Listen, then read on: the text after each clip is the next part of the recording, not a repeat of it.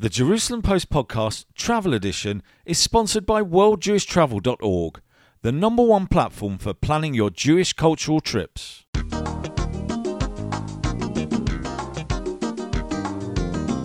From the latest on Caribbean cruises to kosher safaris, pilgrimages to Jewish Eastern Europe, and award-winning wines and international cuisine in sun-drenched Tel Aviv. Sit back and enjoy the trip with the travel edition of the Jerusalem Post podcast. Look at the view. It's hazy, but we are surrounded by mirrors Towers. reaching for the sky. I'm about to have my lunch, and to my right is the world's tallest building. And straight in front of you is a wonderful array of... Are they roses? Yes, I think so. I don't know. They're very pink and red. We're sitting in the Le Rose restaurant in the Address Fountain Views Hotel. We're very lucky that we're also staying in that big hotel over there that we can see, the Address Downtown. And despite my request to put David on the 65th floor, we're only on the 10th floor. We're in Dubai, downtown, surrounded by construction. I'm not sure if you can hear that in the background or not. This is a city, an emirate, that has, over the last 30 years, changed beyond belief. Where we are located right now was desert, and that was all. And of all the trips that I think we've been talking about and planning since we started this podcast, this is the one that I've really wanted to do. This is a sign of the last 18 months of history. The fact that we as Israeli citizens have been able to take advantage of the fabulous Abraham Accords, the peace with the United Arab Emirates, with Morocco, with Bahrain, and with Sudan. Although I don't think we can go to Sudan yet, but it's on its way. We're getting there. And more of those barriers of the last 70 years are coming down. Before lunch, I was in the lobby of the Address Downtown, and there was the most amazing scene. There was a Haredi guy, an ultra-Orthodox man, in his full garb, with his curls behind his ears, on his phone, saying, "Inshallah, it will happen." Then a local Emirati came, not in full dress, he had a check suit on, and the two of them were hugging in the lobby. And it's just a sign that in 18 months we've gone from having no relationship with the United Arab Emirates to, I think, truly calling them friends. This is most unlike you and me. We've been recording now for about 3 minutes and we haven't made a joke, we haven't poked fun at anything. And we've not done a quiz question. You want to do a quiz question now? Well, I've got no jokes. My jokes have run dry. But before the quiz question, what are we going to do in the next few days?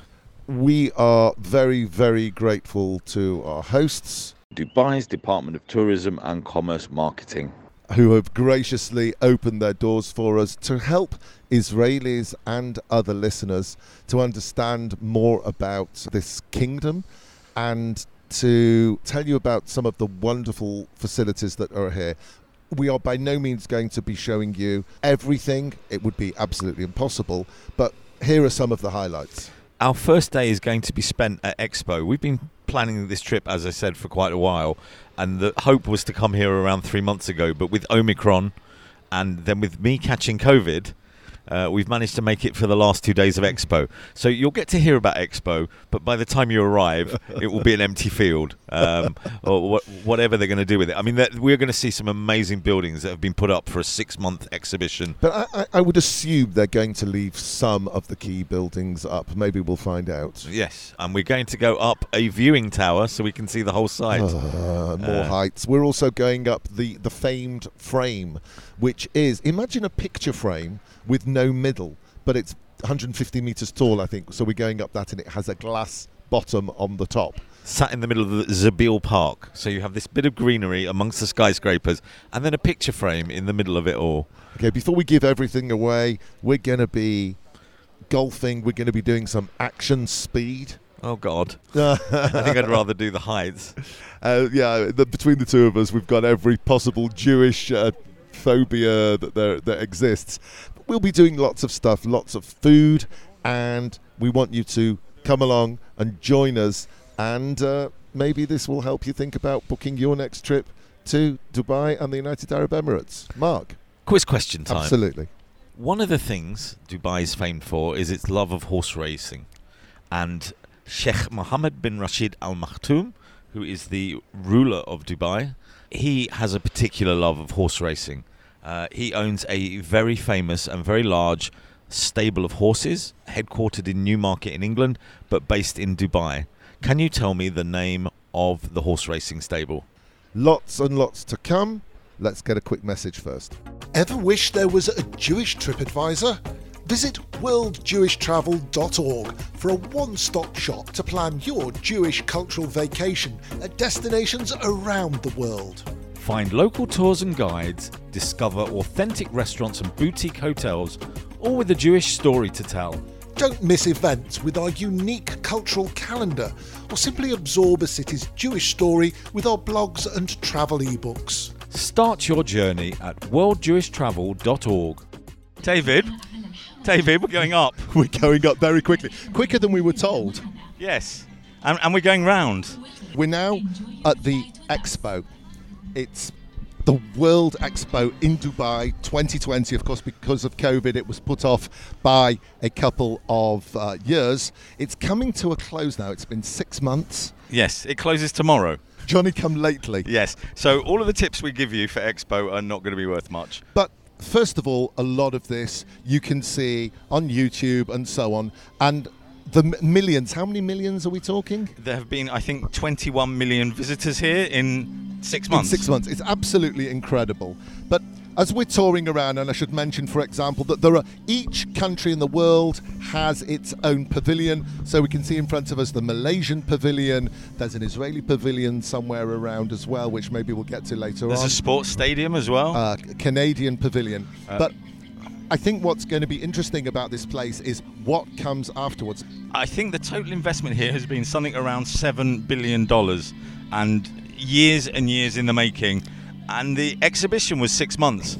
So what they are doing here afterwards is some of the pavilions are going down, but this is going to become a business park, a residential area, and they are going to try and make it as sustainable as possible. They're also talking about calling it the 15-minute city, so that anybody who lives here, anything that they could possibly need in their life will be within a 15-minute drive of this location. We're in the Israel Pavilion at Expo. We've just been treated to a multiple choice test outside, and now we've come to the 360-degree DJ party. There are lots of people in here from around the world. There are plenty of Middle Easterners, people from India and from Europe and further afield. And it's nice, again, as we were saying, to see so many people coming, seeing something about Israel. This is just a party. Let's hear what the DJ has for us right now. Here we go. Follow the beat. There's a beat to this world, a rhythm, a pulse. Can you hear it? It comes from everywhere. From the east, from the west, in the Shamal, in the Janub. It is our beat marching together to the future. This is the Jerusalem Post Podcast Travel Edition. Find us on Facebook, Instagram and Twitter at MarkDavidPod or mail us at markdavidpod@gmail.com. Night is coming, the sun has set. Completely different feel, vibe here at the Expo. Much calmer, quieter. It got very humid mid-afternoon. Jazz music in the background. It's more gentle. Over there to my left is the UAE Pavilion, built in the shape of a falcon, the national bird of the United Arab Emirates. We've been to 3 pavilions in these closing days of Expo. There are queues everywhere. Japan was sold out for the day. We managed to see the Saudi Pavilion, the Israeli Pavilion and the Ukrainian Pavilion. The Ukrainian Pavilion with poignant messages about the current war with Russia. The Saudi Pavilion may be a sign of hope that we as people from Israel walking around in Dubai and potentially going to see Saudi Arabia in the future as well.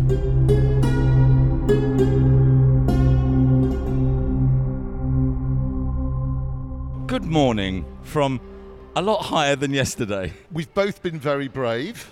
I have to say, Mark's been so far braver than me. We're 150 metres, which is what, close to 500 feet? Roughly, yeah. Up in the sky on a picture frame. Yes, this is the Dubai frame. It sits in the beautiful Park Zabil in the centre of Dubai. On either side, at the top, beautifully crafted glass, and through the middle of the frame is a glass walkway. And if you look down, you can see 150 metres down into the park. This is, if you will, a picture frame, hence the word frame, without the canvas inside. So imagine a massive rectangle pointing straight up into the sky, 500 feet. That's where we are. As you all know by now, I'm petrified of heights. I'm going to walk on the glass. I'm going to laugh. And I'm going to look down. Come on. We're going to do this. David, you can do this. Oh, God. Oh, it goes. Oh, that's really scary. No, I don't think I can. Come on, come with me, David. No, Hold my hand. One foot. No. No, seriously. I can't do this. I'll run across. Okay. I'm not allowed to run. 3, 2, 1, run. No jumping. God. No, I went really dizzy. There you go. I just went really dizzy. No, on the way back, looking down. No. No, come on. No. Look, go there. It's gone opaque. I can't because it's going to reappear. What's happening is the glass is playing tricks. So the glass goes milky, so you can't see through it. It goes opaque, and then suddenly it opens up, and you see what's below, and that I can't do. Maybe look above, because above there is this whole pathway of lights that change colour, and then look down. Anyway, we'll fight about this with the microphones turned off. This is the frame. Try it out when you come to Dubai.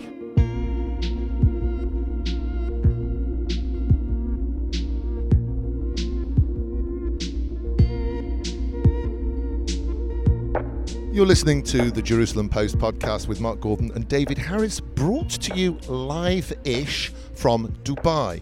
Now, I've got a definition of the word museum here, Mark, and it says a museum is a building in which objects of historical, scientific, artistic or cultural interest are stored and exhibited. My idea of a museum is looking at things from years gone by, even things that are, tens of millions of years old. Dinosaurs. Where we are now, with that definition, you're going to have to ask for your money back because there is nothing historical here at all. We've come to a place called the Museum of the Future. Have we come, or are we coming tomorrow in the future? We're going to go all surrealistic. Surrealist. I don't know. Weird. Absolutely. Wasn't there some joke about how many surrealists does it take to change a light bulb? Fish. Exactly. Anyway, we're about to take an incredible journey. This is the sort of museum that you can spend hours, and if you're bringing kids, it's not the sort of place where a kid is going to hang around and say, do we have to look at a pyramid or a stuffed lion or something like that? As Expo closes, this is the new trump card of Dubai tourism, the Museum of the Future. As you drive down the road, you will see this building stand out. We were debating what it looked like on the way. It's a bagel, it's a pretzel, it's an eye, it's covered in Arabic. Inside, it's just completely different. We're just in the atrium. We saw what looked like a flying fish above our heads a little bit earlier on, flying around. No wires. We happened to be down in the parking lot getting our security approval as journalists, and I said to the woman jokingly, is this the car of the future? And she said, no, that's on the second floor. This is your captain speaking. I'd like to welcome you all aboard today's spaceflight to OSS Hope. It's a beautiful day, so we're expecting a spectacular journey. Please prepare for launch in just a few moments.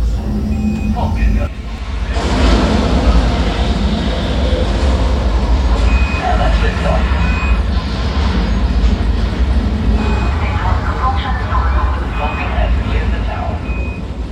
So this is the laboratory. This is where we do ecological impact simulations, growing genetically modified plants and trees using the DNA codes that you just saw in the library. We're doing this in hopes to repair damage done to the environment through the years. So they will undergo different environmental impact tests, such as fire resistance testing and carbon impact testing.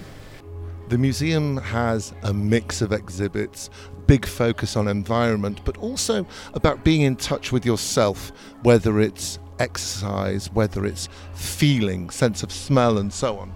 And right here, they're talking about a sense of ground. I'm going to stand between two massive gongs and let's see if you can hear the effect. So this area is all about grounding, so it's a similar concept to sound healing. So you can stand in the center. Some people can feel the vibration of the gongs, but it's more about the sound that resonates with us that makes us feel more relaxed and grounded. The Museum of the Future is in the past. We've done the tour. One of the most outstanding architectural museums I've seen, if not the most. The vision of the architect is short-sighted.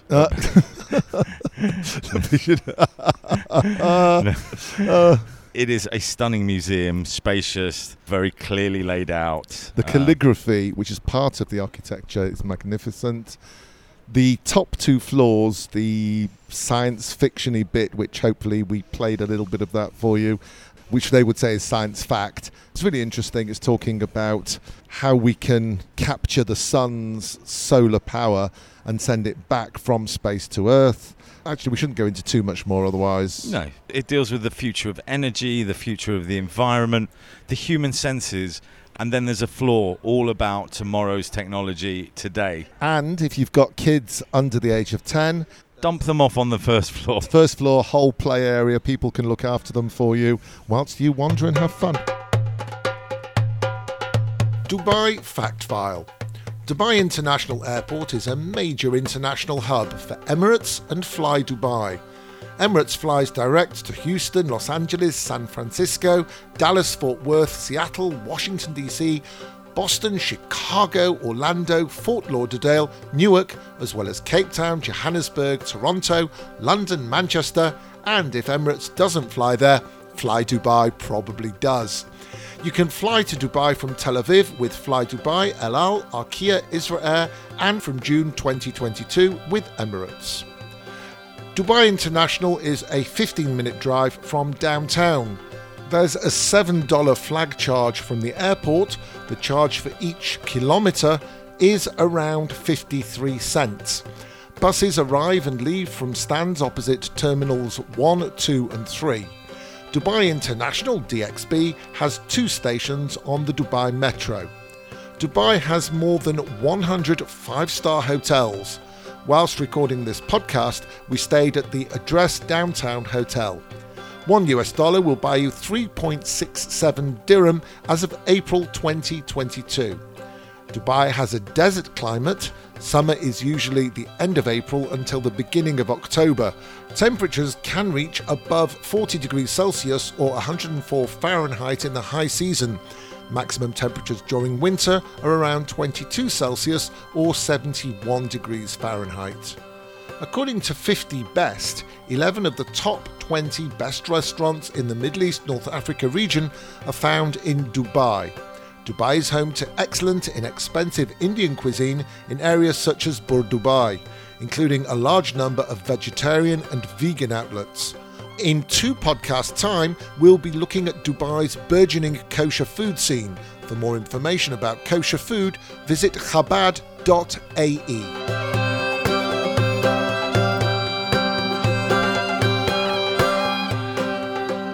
You're listening to the Jerusalem Post Podcast Travel Edition. David, you know how you love heights? And that we went up the Dubai frame that was 150 metres? Absolutely. I was a good boy. I was brave. Welcome to the Burj Al Arab. We're in the atrium, which is 180 metres high. And guess where we're going? Are we going all the way to the top? We're going all the way to the top. For goodness sake. Let's just describe what we are looking at. This is one of the world's iconic hotels. And people use the word iconic all too often, but in this case, before the Burj Khalifa, the tallest building in the world, existed, this was the symbol of Dubai. It's that hotel that looks like the sail of a sailing boat that used to ply the seas between the Emirates and India. They say that 5-star is luxury. The Burj Al Arab is supposedly 7-star. And you can see it in the atrium here.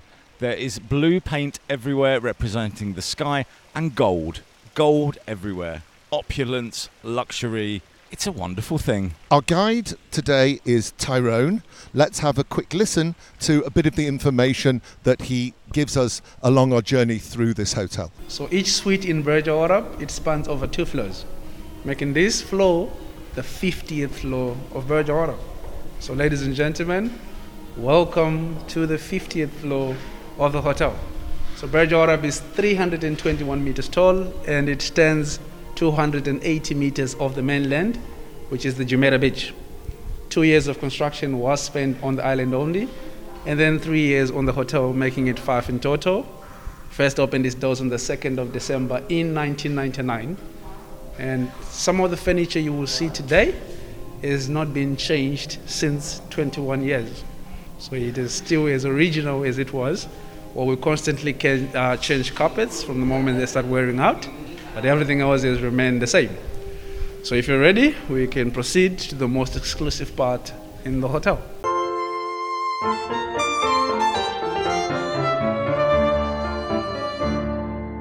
The Royal Suite. This is where head of states, many presidents and celebrities have often choose to stay when they visit Dubai. And this is also the biggest suite that we have in the hotel, as it stretches over 780 square meters just for one suite.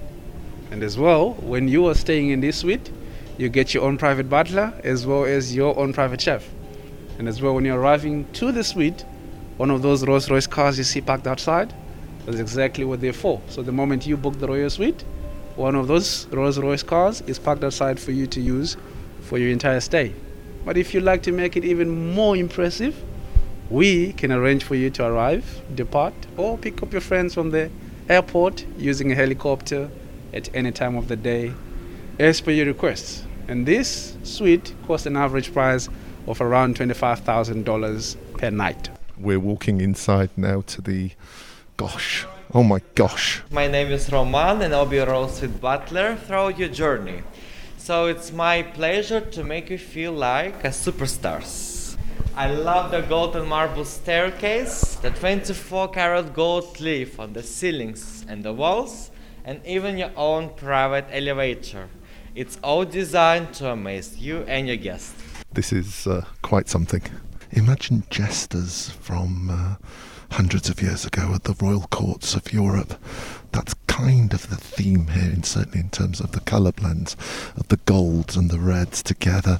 There are cushions with pinks on. And here in the Royal Suite we have many antiques and artworks from all over the globe. Take a look at the Japanese screen. It dates back to 19th century, which is more than 200 years old. Mark, throughout the day, has been using the word opulence.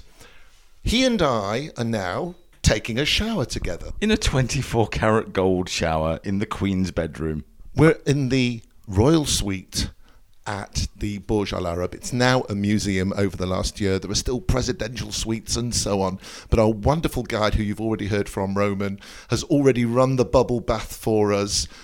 We're surrounded by Hermes perfumes and scents.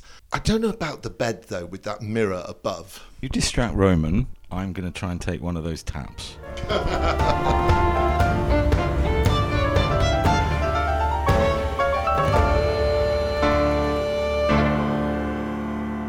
Hi, my name is Farida Ahmed and I am one of the Frying Pan sisters. Arva and I started Frying Pan Adventures 9 years ago with the primary objective of showcasing hidden culinary gems, but from the older side of the city. And basically our small team, what we get to do is we get to feed people for a living without having to do any of the cooking or the cleaning. I know it was David and my decision to do an Indian food tour, but why are you offering Indian food tours in Dubai as opposed to Dubai food tours? So we do have a Middle Eastern and a Dubai souks food tour as well, but it made sense to offer an Indian food tour because the Indian community, the Indian diaspora, has been coming to this region and calling this region home since, I want to say, the mid-1800s, if not before that. And therefore, the Indian culinary theme runs through the heart of Dubai, and it is one of the oldest culinary cultures present in the city alongside the native indigenous Emirati cuisine and, of course, Iranian food. You've brought us to, and I'm not going to be unkind here, it isn't a glamorous five-star restaurant. It looks a bit like a market. It does, doesn't it? And we're sat in the middle of the market. I see a sign saying Veg World. Yes. Tell me about this place. So this little restaurant is situated in, like you said, a marketplace, but this is the quirky side of Old Dubai. A lot of the restaurants that we're going to be visiting this evening, they are not glamorous, they're not glitzy, but what they lack in glitz and glam, they make up for in some really bold, authentic, ethnic, and delicious flavors. And that is how we curate these tours, to feature just these eccentric little spots. It's flavor first and not image. It's always flavor first.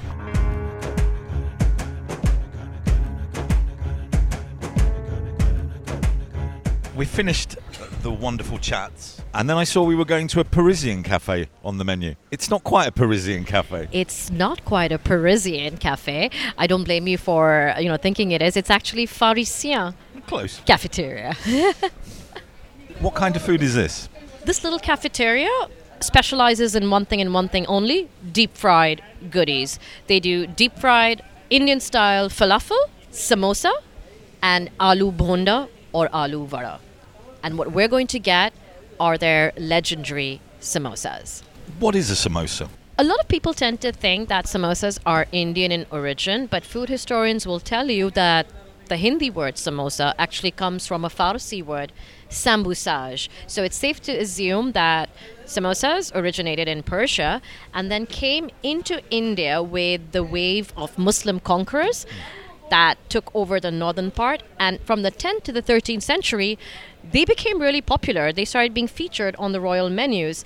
Poets have written poetry about samosas even. This samosa that we've just had is basically a triangle of pastry which is stuffed with caramelized onions, green peas, and deep fried. And I can see on the board there that some of the samosas are actually in sandwiches? Yes, so you could order the samosa in a sandwich form, which basically means they would take the pita bread crepes, they'd smush the deep fried treat into the bread, add a little bit of salad, that lovely coriander-based green chutney to give it a pop. So carbs in carbs. I think I'm going to have to hand over to David soon, because I'm just going to be eating and eating. I'm not able to use a microphone soon.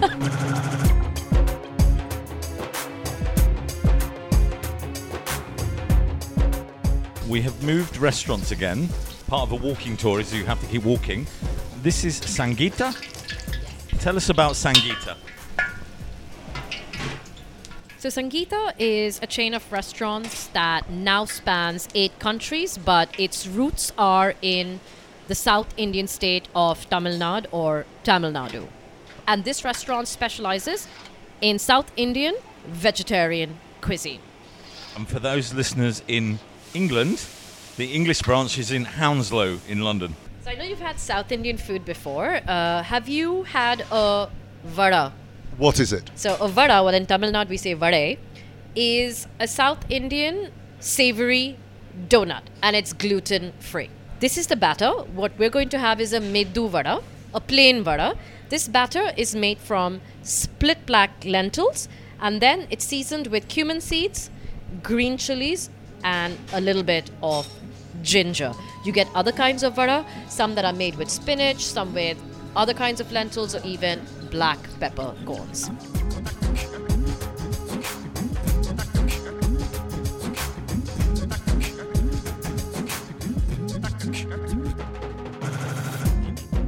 After a very fine dinner of dosa, we obviously went shopping, because that's what you do on a food tour, and we are laden down with bags of Indian produce. And we've now come to the Sindh Punjab Sweet and Juice Centre. Yes. What are we going to eat here? Because I see dinner again, even though we've eaten dinner. It is just a snack, Mark. And what I've ordered for you is the famous Sindh Punjab paneer tikka, which is made with fresh paneer. And Sindh Punjab makes its own paneer in-house that has been grilled in a nice tangy marinade with slivers of bell peppers and onions. A couple of minutes ago when we arrived, you were holding a very large stick.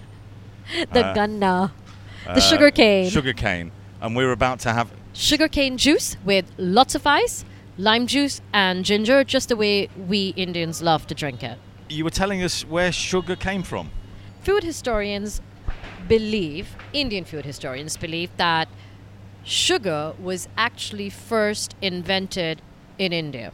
The English word sugar, the French word sucre, and even the Arabic word sukkar all stem from a Sanskrit word sharkara.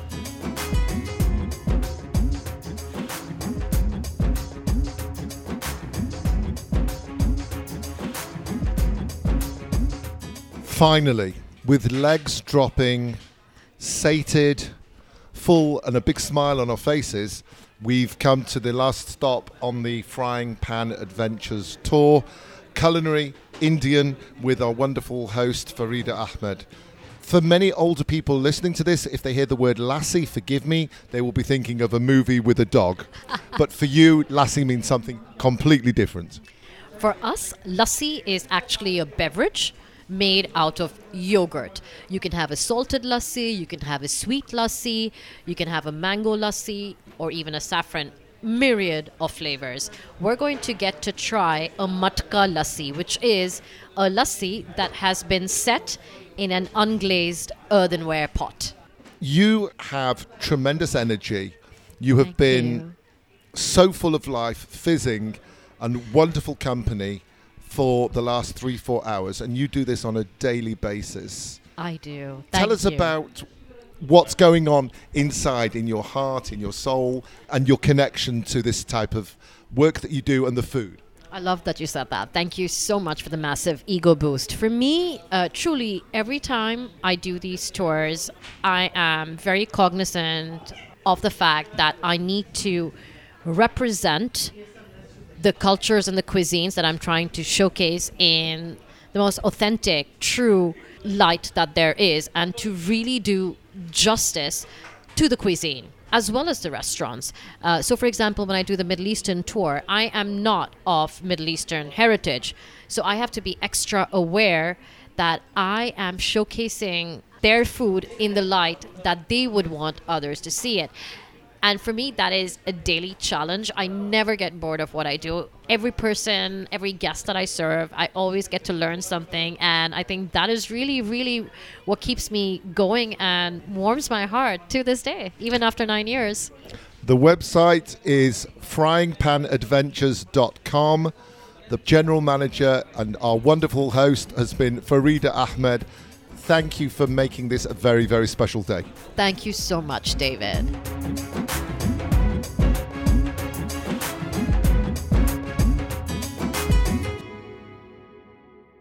Oh, good morning, David. Hi, hi, hi. It's very hot. It is. We started a little later today, having walked for 4 hours round the Indian part of Dubai yesterday. We did a fantastic tour of the hotel that we're staying in. It's a lovely hotel. We're staying in the Address Downtown Dubai, part of a chain of 5 or 6 Address hotels based around the Dubai Mall and the Burj Khalifa. And the great fountain view. I'd call it a quiet hotel. I think it's looking for the discerning visitor. A lot of the people who come are from Saudi Arabia and other countries in this region. There's a beautiful buffet breakfast. There's also a club lounge for those who want. We didn't stay in it, but we visited a couple of the lovely suites with jacuzzis on the deck with phenomenal vistas of the area. We saw the pools, the spa. If yesterday's visit to the Burj Al Arab was all about glitz and glamour and gold, the Address is the complete opposite. Absolutely. It is understated, quiet, peaceful, aromatic. There's a lovely smell around the hotel. And if you are at all technical, the bedrooms are just for you, because you can have by your bedside a tablet that controls everything in your room. And on day 3, I've worked out how to switch it on. Anyway, we left the hotel and we headed for one of the latest features in Dubai, a fabulous museum. Based in the former family homes of the Al Maktoum family, Al Shindaga is, again, a complete contrast to yesterday's Museum of the Future. That's a very good point. I didn't know what to expect. I thought this was going to be very much a sort of formal presentation about the royal family and so on, but that's not the case at all. It takes you, first of all, through the development of this emirate from the earliest days, and it gives you the perspective of thousands of years. Fascinating to know that 100 years ago, there were only 10,000 people in Dubai. And around 50 years ago, there were around 40,000 around Dubai Creek. Right. And today, if you look at the highways that are the same width of those of Los Angeles, the number of cars that you're stuck in traffic, at peak hours, the development is just incredible. Me being a numbers man, I was watching the population growth, and about every 10 years, the population doubled from about 1970 to around the creek now. There are 2.5 million people. Is that what you call exponential, Mark? Expo 2020. That was day one. Oh, terrible. Anyway, the museum is split at the moment around 6 houses, although the whole compound has 20 homes, and bit by bit at a fair speed, because this museum opened in 2019, but very, very quickly, even with COVID, they are spreading the museum through all of these buildings. It's interactive, but in a very gentle way. Even though it's a historical museum, it's trying to tell history. It feels very modern inside. It's very quiet, very peaceful. There are interactive screens all around the museum, and there is plenty of time to learn about the creek, to learn about perfume, to learn about traditional crafts. We only had time for 3 of the houses. I would definitely next visit come back, have a look at it. Very well recommended. And if we've been talking about genteel things today, like the hotel and the museum, grab hold of your seatbelts, because we're about to do something very different indeed.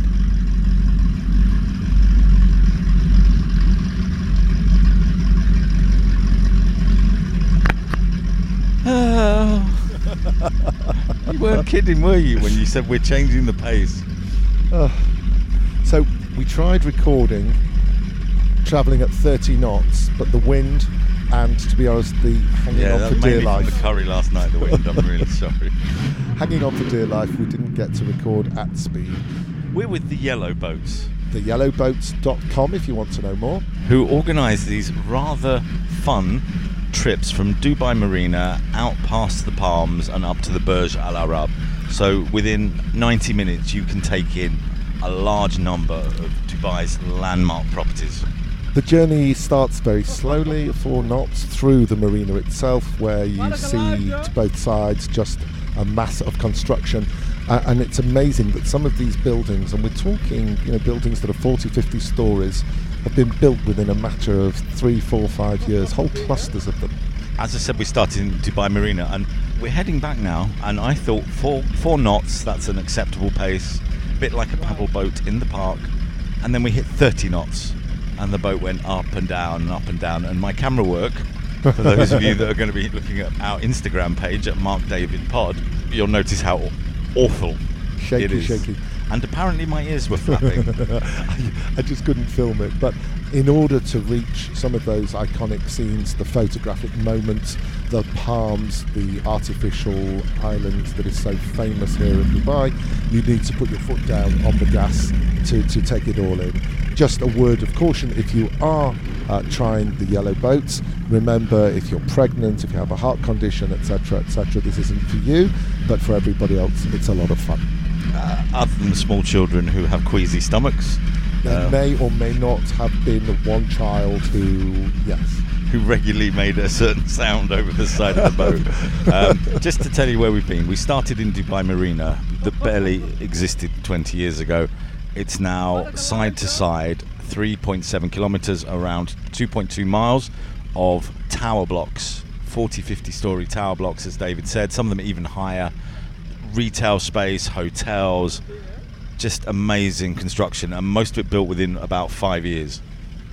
We then carried on past the Ain, which is the Dubai Eye, a great big Ferris wheel where you can take in the views of Dubai, slowly going round on a big wheel. We then carried on to the end of the Palms, where you have the Atlantis Hotel, the Raffles Hotel, what's going to be, I think, called the Royal Atlantis, which is about to be finished. 3 or 4 iconic hotels at the end. And the journey finishes by Jumeirah Beach, where you take in the royal houses, you take in the Burj Al Arab, where we were yesterday, and the Jumeirah Beach Hotel. And at each stop, there's a chance to have your photo taken by the crew. And that was David Harris with a 3-iron, slamming the ball so far left that we've lost sight of it. Welcome to Top Golf Dubai. This is absolutely fantastic. The company is great apart from Mark. The drinks are lovely. I'm enjoying a nice pint of cider. Reminds me of the old country, the UK. Yeah, there's lots and lots of possibilities for food. So many families, young couples, all sorts of people having fun here. We're at Top Golf Dubai, which is at the Emirates Golf Club, home of the Dubai Classic European PGA event. This is a top-class golf course, and they've still let us near it. Well, what's nice about this driving range, a few things. There are lots of different games that you can play and challenges. There are lots of different holes to aim for. The whole place is computerized, so the path of the ball as you strike it, if you strike it, is followed by cameras. You can then look at a screen next to you which shows you the exact flight path and how many points you scored for accuracy and for distance. The view is amazing. There are about 20 or 30 skyscrapers in front of us. So if you can really hit the ball hard, there's a few windows to aim for. It's okay price-wise. This is a nice entertainment to bring the family to. You book ahead of time. It's very centrally located. It's near many of the other attractions, such as the Dubai Marina, and we're just enjoying ourselves.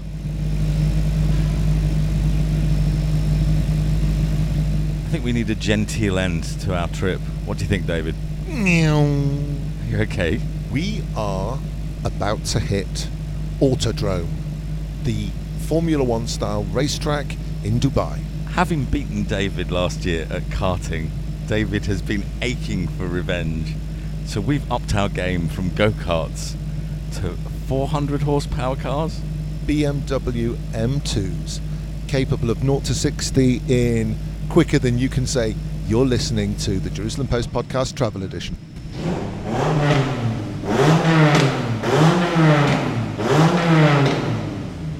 My name is Thomas Sørensen. I'm an instructor here at Dubai Autodrome, originally from Denmark, having lived in Dubai since 2009 and doing the instruction here as a part-time thing.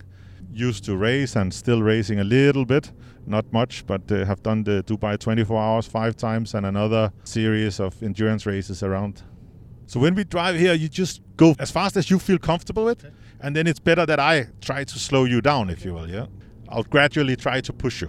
Brake now a little bit, and then off the brake, and then in. And you have to be a little bit, how can you say, more abrupt on the steering wheel. Just make more sudden turns, yeah. In here, go out to the left side, yeah. Use the full track, the width of the track. I'm feeling extremely nervous about this because the idea of going faster than 120 that I'm going at the moment is kind of scary. Okay, I need to focus on braking now. 150, 160, we're getting there. Wait a bit. No, I've got to brake. Oh my God! Is it easy to lose control? Or for the car to lose control, not us? In this car, no. I feel as an instructor, this is I think it's one of the very best cars we ever had. You can drive it very fast and you can drive it close to the limit, and it's still very predictable. Are other people as nervous as me about this? It's a very wide spectrum on how people are, how confident and how nervous people are, if you will, yeah. This vehicle is 400 horsepower. My car at home is probably 80 horsepower.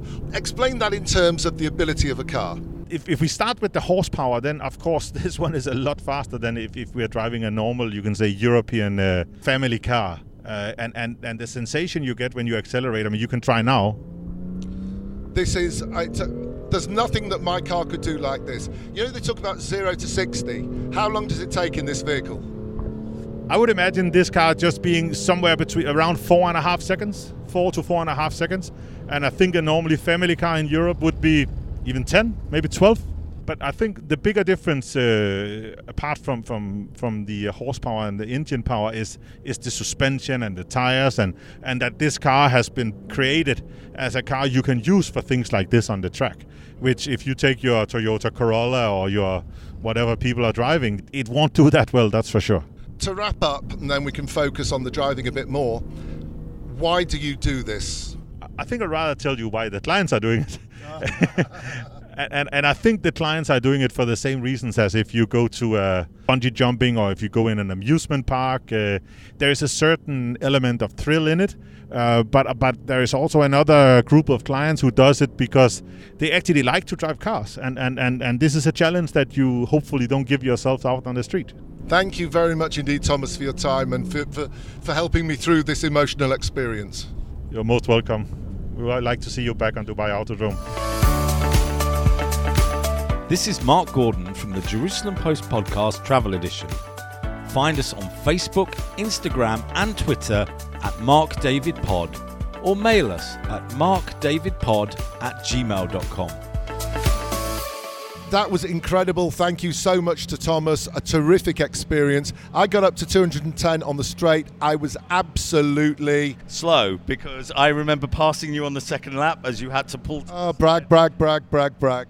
No, it was a wonderful experience. I thought I knew how to drive, but more like Miss Daisy. Now I know how to put my foot on the brake at the right point. Watch out, Israel, because I'm going to be doing turns at 90 kilometers an hour. This has been the Autodrome. It's just outside the centre of Dubai. It is so well worth a visit. So come down to Motor City in Dubai to Autodrome for driving experiences, anything from a small car to a Formula One car.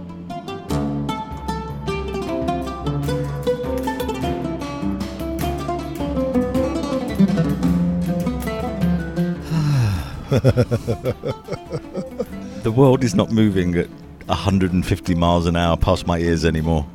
It was a fab experience, but it was only one of many, many great moments that we've had over the past 4 days or so here. Yeah, it's just been amazing. I have been to Dubai once before, and I liked it before. I'm now in love with Dubai. Oh, that's a pretty good recommendation. Did you have a highlight you want to point out, or you think that's not fair, or? I'm not sure if I want to pick a favourite thing, but I think maybe I'd like to look at what surprised us. When I came in with a preconceived idea of Dubai, what was different and what to look out for. And I know I'm probably going to steal your thunder. No, but it's nice because I think we actually agree on this. Yeah. Dubai is a glamorous city. It has risen from the sand in 50 years, and there is something to do for everyone. There's somewhere to eat for everyone. There are more than 100 5-star hotels here and countless other hotels. You can really keep yourself entertained. But for me, the chance to do the food tour, to see a different part of Dubai, to see the Indian population, I think, is larger than the Emirati population in Dubai. Big time. And to see where they live, to see where they eat, and to find those wonderful vegetarian restaurants that we went to was great. So you've absolutely stolen my thunder, of course, but you summed up everything that I was thinking as well. But all of the experiences that we've had have been great. We've done the more genteel. So I think we've got quite a few thank yous to get through.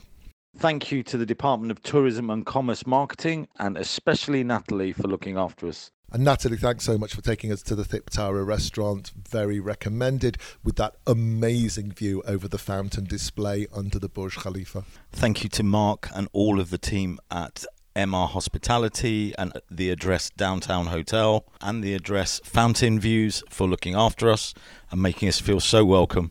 And to Brian and all the team at the Jumeirah side of things, which was also absolutely fab.